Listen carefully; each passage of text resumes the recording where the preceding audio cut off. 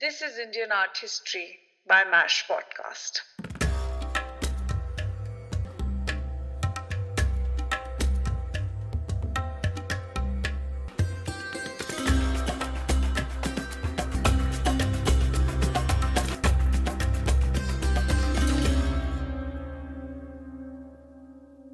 Hello and welcome. This is Indian Art History by MASH Podcast. I am your host Ayushi Chaurasia and this is episode 4, The Basics of the Vedic Times. Today, the algorithms of the time machine have been set between 1500 to 500 BCE. We will be constantly shuttling to and fro in the expanse of the Vedic times. Suddenly, you are hit by a fresh fragrance of greenery and a faint sound of a man's voice with birds chirping far away somewhere. All this time travel has made you rather nauseous. Gradually, you get sensitized to the fits of heat waves coming at you with uneven intensity, warming you up unevenly. As your eyes open to a blurry mass of green and orange, your vision gets washed by the fluids of your eyes and you can see everything clearly. You are lounging in the middle of a forest. In front of you are men and women sitting on the forest floor, each draped heavily in clothes, headdresses, and jewelry. Your brain aligns your vision to the sound of incantations and also to the source of heat waves, and you see a fire building up inside a square altar. And right next to the fire sits a man with massive beard. He sits in a yogic position, his incantations sync with the crackling fire. Soon you are offered a white drink in an earthen glass. Curiosity takes better of you and you drink it. Next, what comes to you, you don't really remember, but bits and pieces keep surfacing now and then. The fire builds its way, dancing inside the square altar. Your veins shoot up in a pool of alertness and energy as your body feels the heat in equal parts now. The bearded man summons Indra, the god of thunder, and you are brought back to reality. While the cryptologists were far from decoding the Indus Valley script, the ancient volumes written in archaic Sanskrit were being interpreted profoundly. When the archaeologists were exuberant and surprised at the detailed discovery of Harappa and Lothal and Dholavira, they were also really and equally fussing over the lack of artistic evidence from the post-Indus Valley times. It is just so difficult to put a definite finger on the art of the Vedic Aryans because not many things survived from that time. We are talking about the time period of 1500 to 1000 BCE, when pastoral nomadic Indo-Aryan tribes were migrating to India in batches, crossing the Hindu Kush mountains and Iran. They came from the adjoined lands of Eurasia and settled in the land of Saptasindhava, which basically means the land of 7 rivers. Saptasindhava corresponds to modern-day Afghanistan, Punjab in India and Pakistan, and the western fringes of Uttar Pradesh. Almost none of the archaeological findings tell us anything about the lifestyle of the nomadic Aryans. What were the people indulging in? What did they make? What did they build? And what did they leave behind? Was it really nothing? You know that is impossible, right? As a matter of fact, something did survive for all these years. It not only survived, but still thrives as a set of long-lasting oral traditions practiced in so many Hindu households and temples till date. It is the right-winger's weapon to arrive at reason. It is a historian's ultimate evidence to crack the code of what happened after Indus Valley civilization ended. And for me, it tells the origin of the first ever migration that led to the formation of a poignant world religion, Hinduism. It is the Vedas, a cultural and philosophical memory of a time that is carefully preserved in oral traditions, passed on through generations, which were later and finally written down. As discussed in the previous episode, the idea that the Indus Valley civilization was invaded by the Aryans does not hold valid anymore, for it is more likely that these nomadic tribes migrated in long and short waves and settled gradually over the time. In the later stages of development, the Aryan tribes started expanding to the Gangetic plains of Bihar. However, it is safe to say that the Aryan language gained dominance over the local languages, which were already being practiced in the Indian subcontinent, and here I am trying to put the Indus script within the ambit of local languages. The Vedas were written in Sanskrit, which became the ancestor of most of the modern languages spoken today in South Asia. History has a way of contradicting itself. It is interesting that two groups of people, one from Indus Valley and the other from the Vedic times, existed almost at the same time.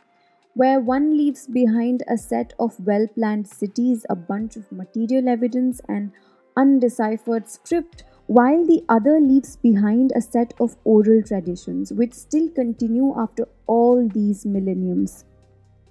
The Vedic literature does not at all talk about the well planned cities and the complex fortresses of the Vedic times, but instead tell us about the origins and the concepts of Hindu philosophy, of mythical gods and goddesses, their deeds, their objects, possessions, and poetry.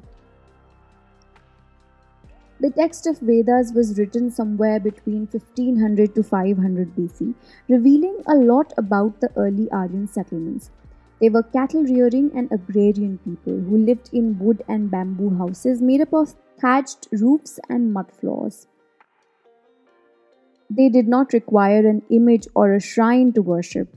They lit a fire inside a square altar and performed sacrifices to invoke gods of natural elements. They had a pastoral economy, which refers to an economy based on cattle rearing. They bought and sold commodities of life through the currency of cattle.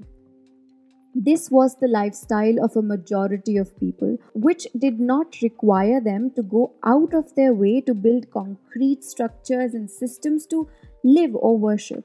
Rather, they used whatever was available in nature freely. And this is the reason why, at large, there isn't much that has survived till date. Vedas capture the life of the early society and publish a kind of guide and principles to lead an ideal life as prescribed. Vedas means knowledge, compiled in four Vedas that came along one after the other. But it is not possible to establish precise dates for its composition. It is believed that the entire collection was completed by the end of the second millennium BCE. Vedic literature is religious, which reflects a worldview corresponding to spiritual philosophy and social interactions of the Brahmins or the priestly class of the ancient India. The first to be compiled was Rig Veda. Written in the earliest form of Sanskrit, it has a collection of 10 books, also called mandalas or circles. These are a collections of rik, which are hymns and mantras written in the praise of gods.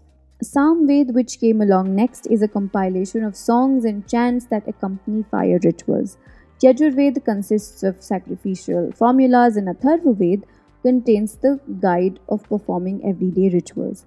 These sources of knowledge, or Vedas, originated in the subcontinent, were derived from the ancient Indo-Aryan culture and were passed down as oral traditions from previous generations before being written down and compiled between 1500 to 500 BCE. Now, fire rituals were extremely popular. So, fire sacrifices were the main rituals. They were referred to as yagya or yajna.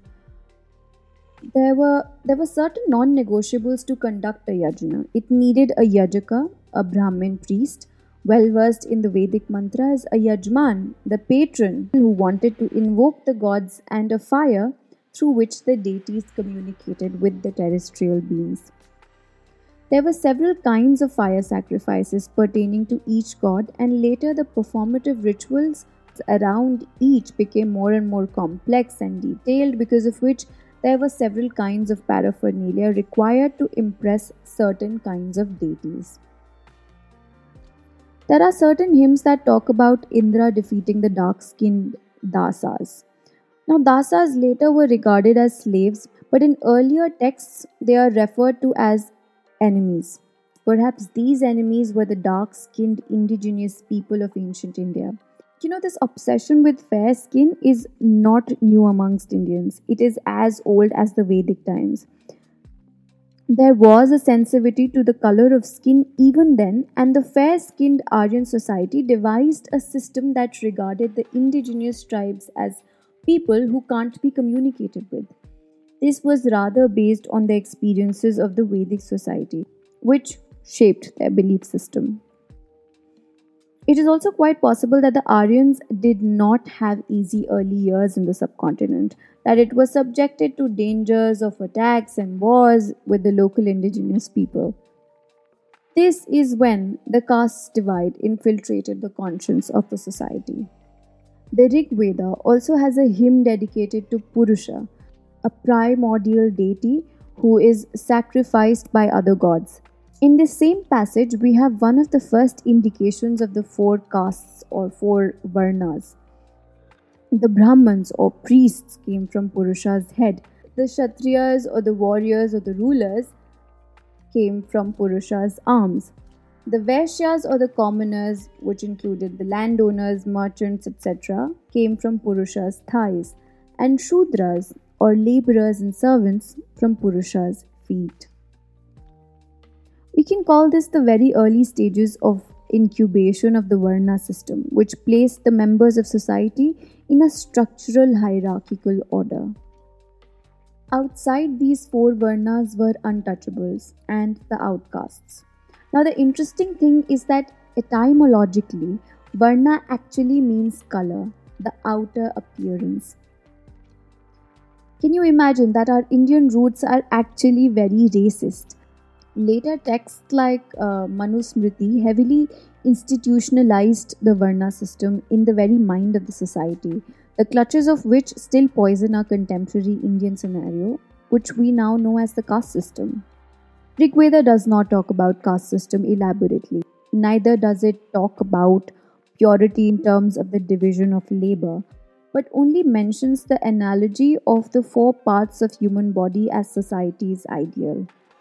There was no concept of individual ownership, which means that it is highly unlikely for Rig Vedic society to be based on inequality in terms of the distribution of wealth. People could change their professions and occupations according to their needs and talents. Members of the same family practiced different crafts, trades, and arts. Rig Veda mentions the education of women too, some of whom composed mantras and enjoyed the rank of a rishi. Epics and Vedas extensively talk about Swayamvara, which gave women the privilege to select their own husbands. A lot of nostalgic Hindu leaders have falsely claimed that women at that time used to enjoy equal rights as men, and to be frank, it's partial knowledge. Because while women enjoyed a lot of freedom in terms of movement and expression, the law of Vedas did not recognize them as equal to men, for they were required to remain under the protection and ownership of their male counterparts. And women who did not enjoy this patriarchal protection were reduced to living an immoral life, or were believed to be living an immoral life within the laws of the Vedas, and they generally took profession as prostitutes and mistresses. This was about the society of the Vedic times. In our next episode, we will be focusing on the crafts, professions, and various practices of the Vedic times. Stay tuned with us. Thank you so much for listening.